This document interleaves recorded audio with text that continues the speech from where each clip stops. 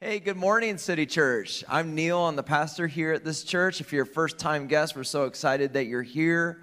My wife and I are down in Georgia picking up our soldier, and I have one of my best friends, Ben Hare, speaking today. And I just wanted to give you just a little bit about Ben. So when God put on our hearts to start the City Church 7 years ago, I reached out to Ben, and Ben has just been the driving force of this church from day one.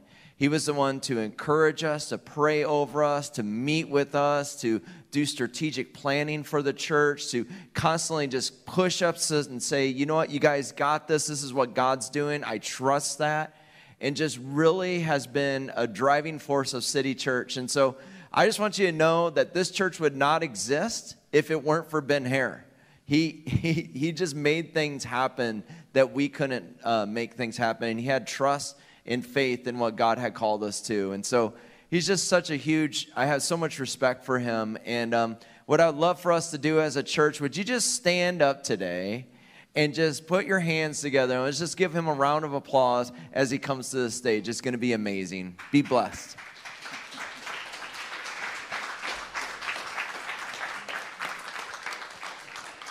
Thank you. You're kind, and I hope I can live up to what he said. Neil may have been a little superlative in his credit. The truth is that the Holy Spirit and the hard work of a lot of dedicated people made this church happen, and I just happened to be on the sidelines encouraging what I already saw God doing. But we're grateful. Thanks for the chance to be here today. In January of this year, my wife Tina and I transitioned out of being the senior leaders of the Vineyard Church in Peoria, Illinois, that we had served in since planting it 11 years ago. And we're now in a season of mentoring and encouraging others. My wife still works at Caterpillar. Thank goodness one of us is making money still. But I'm also the Vineyard area leader over the Quad Cities, and what that means simply is that I spend time working with pastors and leaders and encouraging them, problem solving, resourcing and equipping them the best that we can. But it means I've known Neil and Amy for the last decade or so.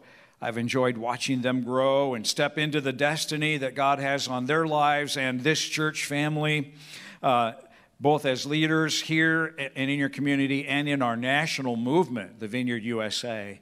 And I believe that their gifts and their experience and their voices, as well as this church, will help shape and form and inform our churches and our movement in the years and decades to come.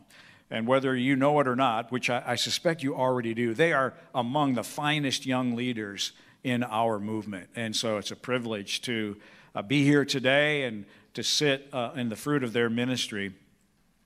I love what's happening here in the City Church. My wife Tina and I have been married for 45 years. We have 4 adult children. This is a picture of our gang when we were in Colorado for some event earlier this year. You know, when you're my age, the hard drive doesn't spin as fast as it used to, and I forget why we were there. But anyway, two of the couples live in Denver, one in Fort Collins and one in Madison. Now, I understand that Neil likes to begin Sunday mornings with a little humor. Is that right? So one Palm Sunday, young Grant was sick and he stayed home from church. And when his brothers and sisters came home carrying palm branches, Grant asked where the palms came from. His dad immediately replied, "Well, Grant, when Jesus walked by, people held palm branches over his head." And little Grant says, "Just my luck. The one time I don't go to church and Jesus shows up." Now, you know why, don't you, that the son doesn't drink your free coffee? Well, it'd keep him up at night. I was really confused when my printer started playing music until I realized, it was just jamming. Speaking of music, I must confess that I've never been a fan of elevator music. It's just bad on so many levels.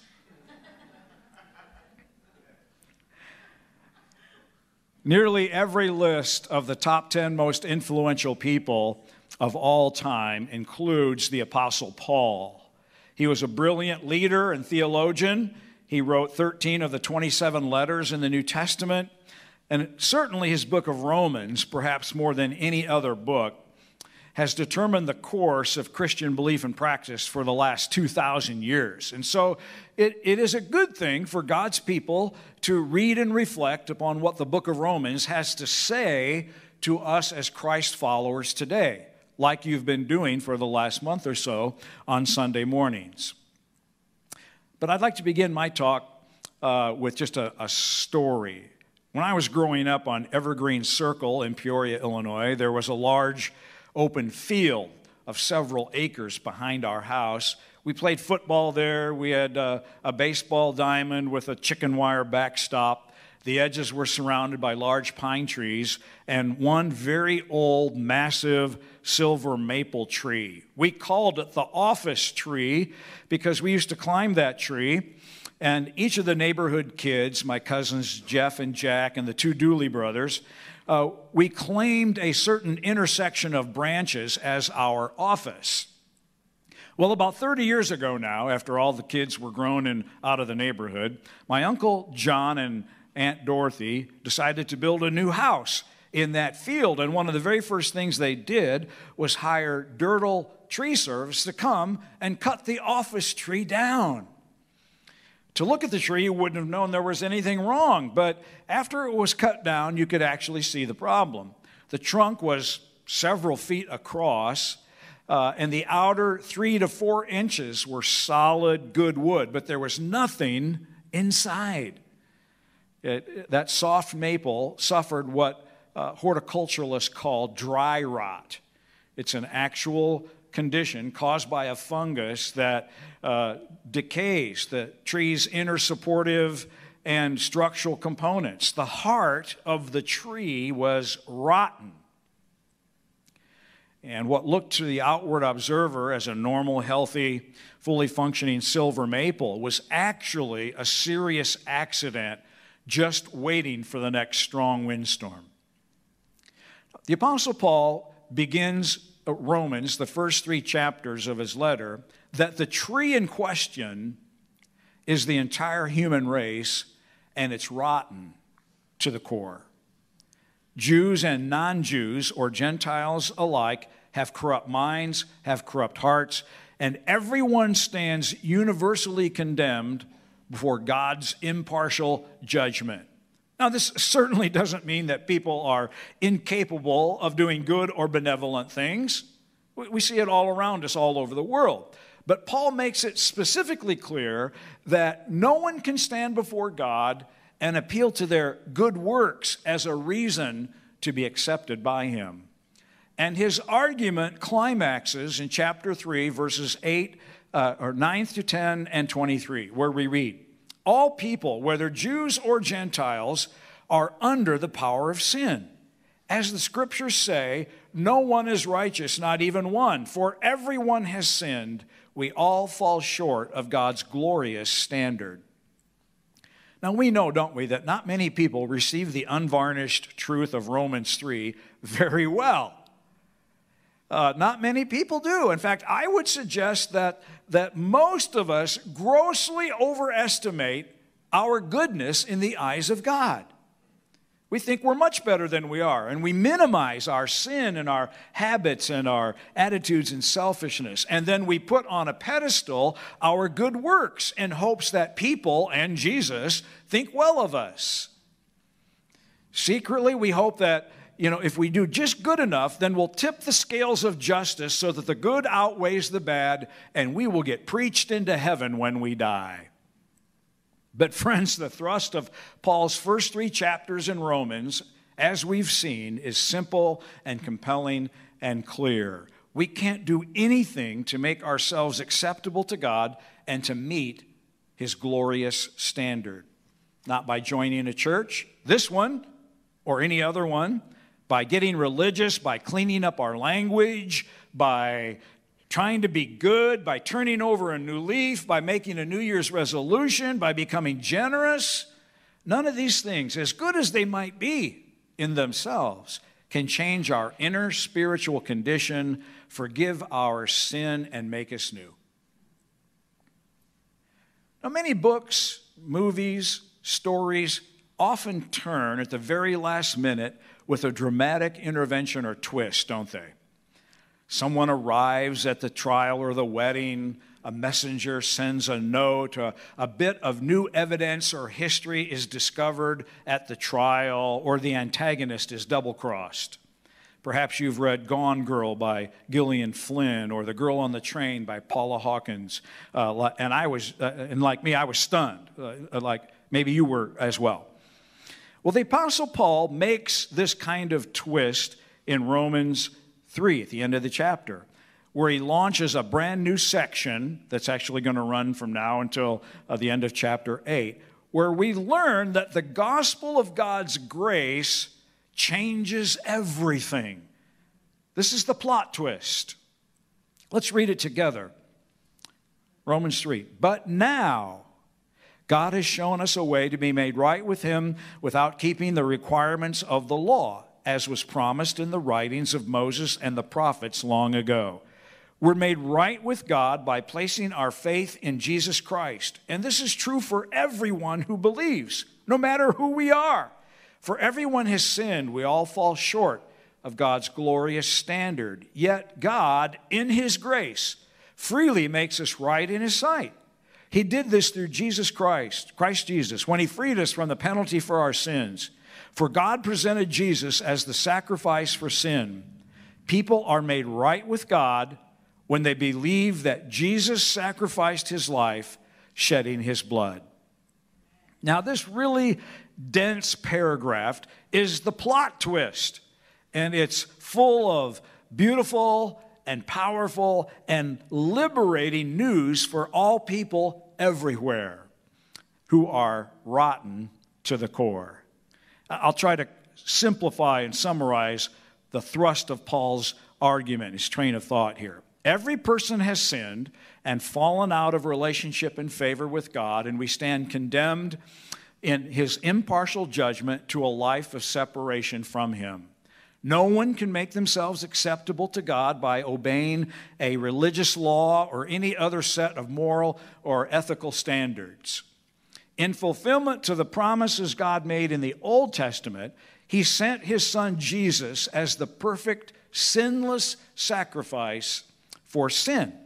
Jesus died on the cross, was buried in a tomb, rose again from the dead on the third day. God, in his grace, freely made us right in his sight when we believe this good news. This beautiful and powerful and liberating news is all made possible, as we saw in verse 24, because of God's grace. Now, that word appears 22 times in the book of Romans and over 148 times in the balance of the New Testament. Many of us might think of grace. We think of the song Amazing Grace. We kind of have an idea of what it is. I like to think of it quite simply as God's goodness to every person. Period. That's what grace is, his goodness to every person. A helpful shorthand for understanding God's grace is mercy, not merit. Mercy, not merit.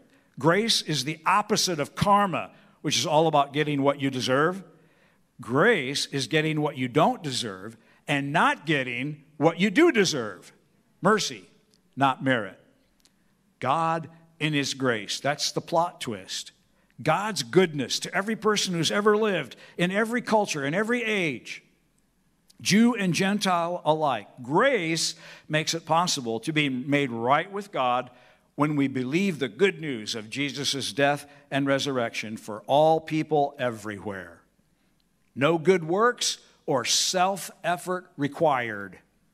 We can stop striving and fretting and being worried and anxious and living with regret and failure, even as we sang already today. God, our loving Father, has his arms open wide to welcome us and completely and freely accept us in Jesus. God's grace through Jesus is the most powerful force in all the universe. It changes everything. God's grace through Jesus accepts and forgives and heals and restores and encourages and says, yes, you can. It answers prayers. No circumstance is too difficult.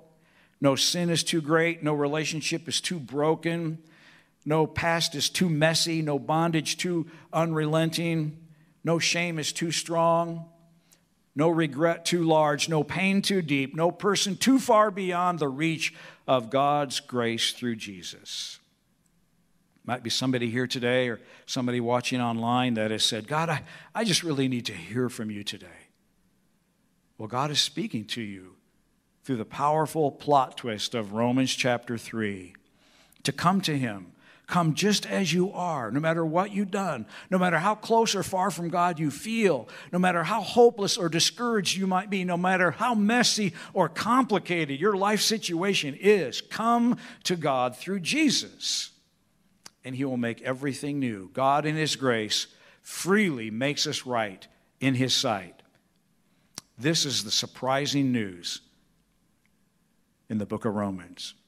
Then in chapter 4, Paul goes on to explain how Gentiles, those are non-Jews, when they believe, they become an equal part with the Jews of God's promise for the whole world, to bless all the world through Abraham.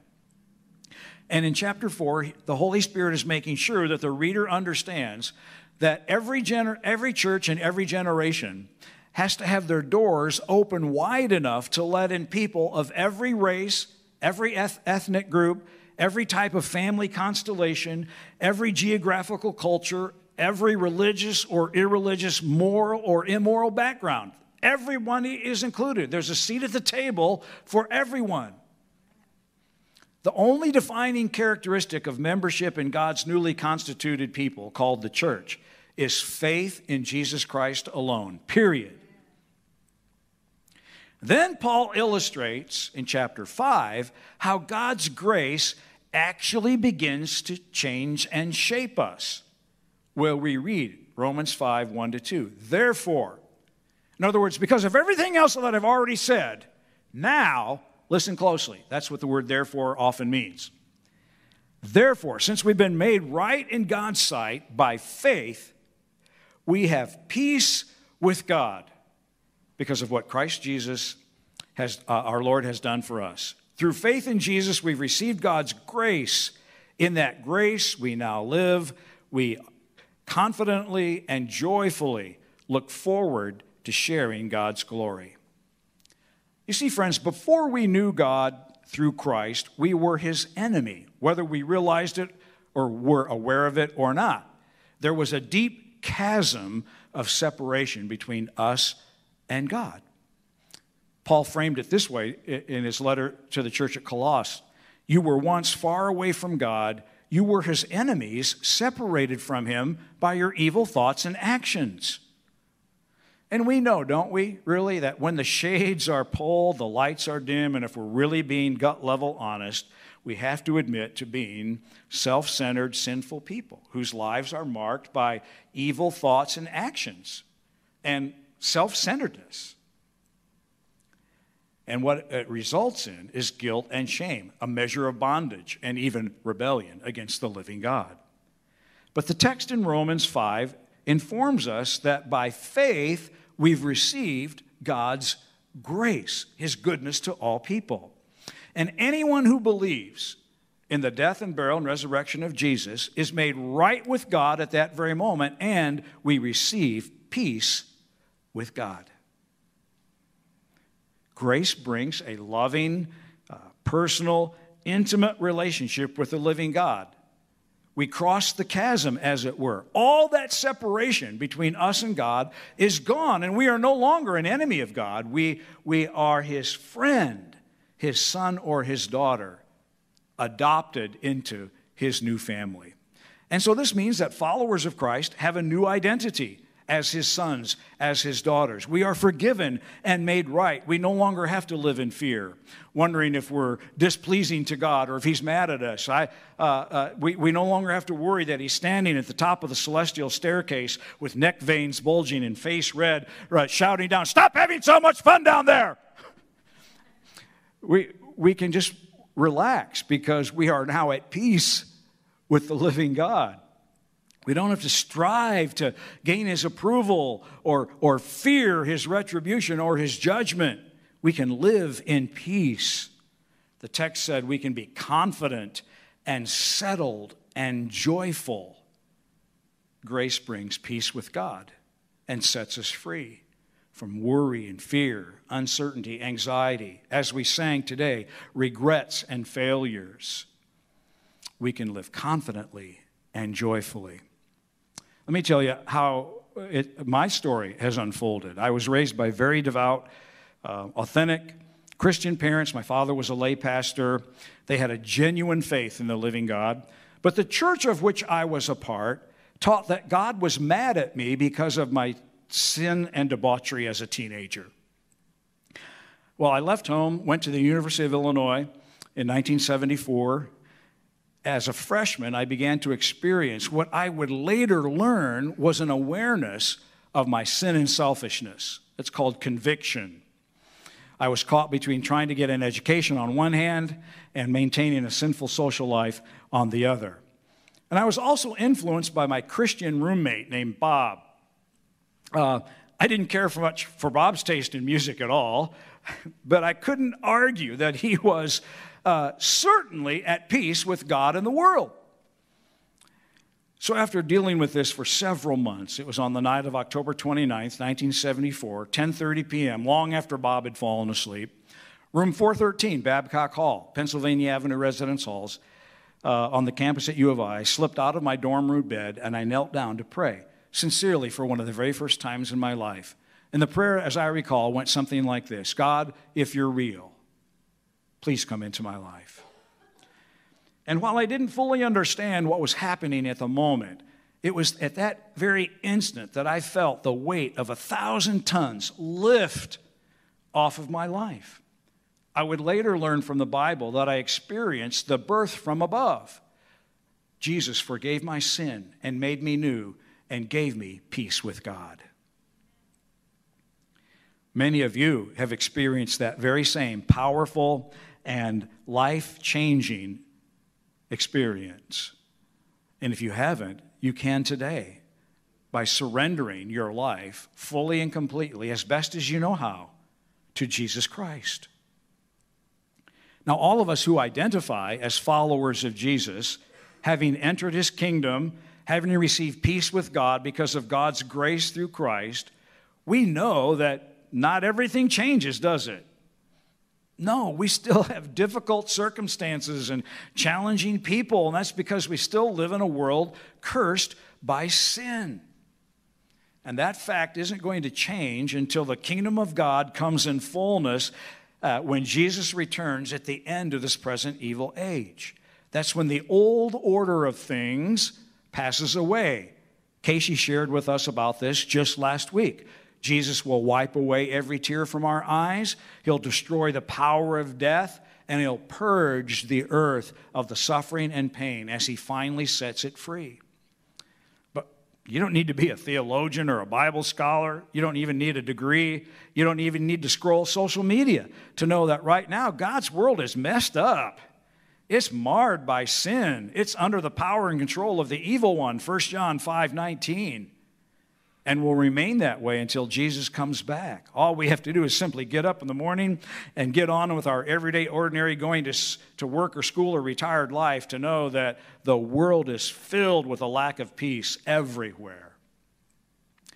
And it's in that condition that Jesus promises to give us as his children not just peace with God, but the very peace of God.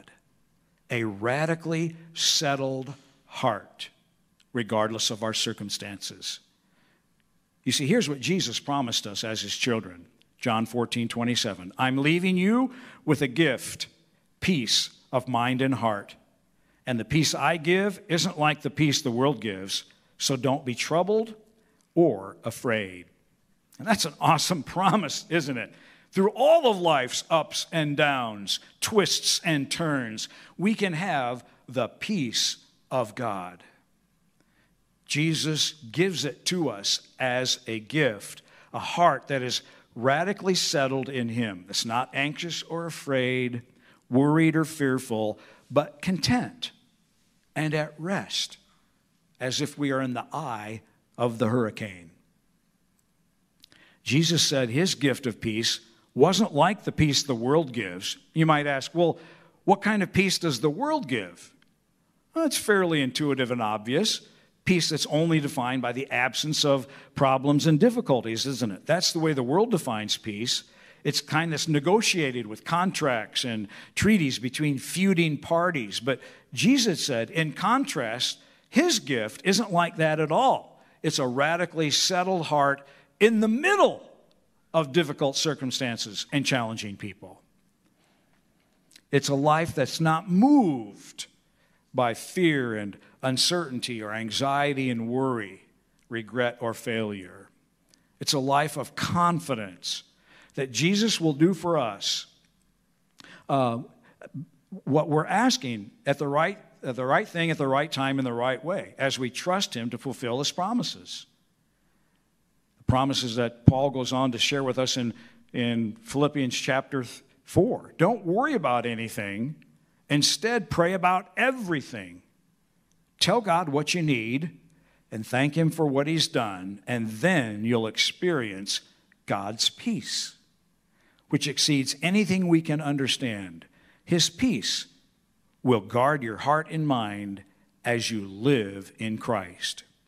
And so Jesus is inviting us to welcome his kingdom into our lives as we trust him for peace and settledness, awaiting the arrival of his kingdom in the right ways at the right time in the right manner. Perhaps the Holy Spirit is going to invite some of us to trust him for an increased measure of peace in our lives, peace of mind and heart today. It might be on issues that are global, some large issue, injustice, famine, water crisis, child slavery, climate change, displaced refugees, poverty, you name it. Maybe you have a deep concern in one of these areas, but you feel so powerless, and it consequently gives you some measure of anxiety.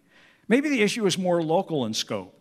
It's an issue or a struggle along political or racial or religious or cultural lines. We all know we have friends and even family and colleagues who see and do life so differently than we do, right? They choose to live by a different set of values, and you might feel anxious or worried or even a little angry to be around those people. Maybe the issue is more personal at a different level, sickness or aging or divorce or betrayal or a fear of your family's future or finances, fear of getting older, or death and dying, of a child getting kidnapped or contracting a serious illness or having an automobile accident or getting robbed or losing physical ability. Or maybe the Holy Spirit's going to invite you along the line of something that's more of an inner angst, a hurt, a hang-up, a loss, maybe a loss of a dream or a business or a relationship or the death of a loved one. Maybe it's an issue of having been abandoned or betrayed or grew up in a dysfunctional environment or the subject of abuse or violence. Could be a chemical or alcohol or food addiction. Perhaps the Holy Spirit is going to speak to you about an inner angst. But in any of these issues, global or local or personal or inner, what we might be waiting for this week is hearing the Holy Spirit's invitation for us to trust him in a greater measure and receive the gift of peace. He might be asking us to declare over our inner hurts, our nagging habits, our global, local, personal issues, that Jesus, you are the Prince of Peace, and your peace will guard my heart and mind as I trust in you. Lord, this week, would you help us hear your voice where you're inviting each one of us to listen to you and trust you more fully? Where are you, Lord, asking us to surrender our fear and worry and anxiety, the things that keep us from being at rest, and trust you to bring your peace, to surround and fill us with a quiet confidence, and to be able to be joyful in the midst of where we're at. Speak to each one here today, Lord, we pray.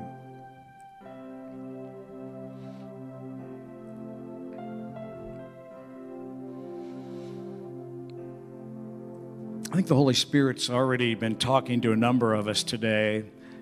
We have a pocket of anxiety or worry or regret or shame, failure. Even though we've been made new in Jesus, that stuff is still there, and it weighs us down and creates anxiety. And you're sensing the Holy Spirit's invitation to more fully experience the peace that He promised you. I just want to bless that. It's uncomfortable when we first sense it, but the Holy Spirit isn't doing it to upbraid you, to call you out, to slap you across the face and point you out and bring shame. The reason He gives us an invitation is so that we might step into it and more fully experience the gift that He has waiting for us. So I bless that. I bless that right now in you, wherever it is the Holy Spirit is speaking and inviting. God, we pray that your measure of ministry and healing would grow larger. The voices of the enemy, his threats, his remembrances, his accusations would diminish, and your voice as the Prince of Peace would rise, Lord. That anxiety and worry and fear would diminish, and that confidence in you, providing the right thing at the right time in the right way, would increase. I bless your people with patience to wait for you, waiting from a place of victory and not a place of defeat. May we see your promises fulfilled as we've sung. May we see your faithfulness in our lives. I bless those, Lord. I bless each one of us here today to say yes to you this week, where you're going to invite us more specifically to trust you. I bless that. I pray for the release of the gift of faith, Lord, to trust you in the middle of those circumstances. I bless your people with faith. Lord, that not only would you bring awareness, but that you'd bring grace to cooperate with us, that we'd experience your goodness this week as we say yes to you. In your name. Now, in particular, I feel like there might be some people here today who you'd say, Ben, I've done all of that, and I still can't shake this nagging fear or worry or anxiety. And that's what it means to be human. It doesn't all disappear right away, but I think if that's you, what I'd like to do is invite you as we close to come up and just talk to one of the members of our prayer team, people that have been trained to pray with confidentiality and sensitivity, that they would join with the Holy Spirit in what He's already doing in you and agree with you that the power of that thing be broken. You might imagine it as an axe of God's grace, cutting off the root of that thing so that wherever its tentacles are in your life, they shrivel up, dry up, and they lose their power. And you could come up and receive prayer of agreement with someone here as the song winds down and as we dismiss our services, okay?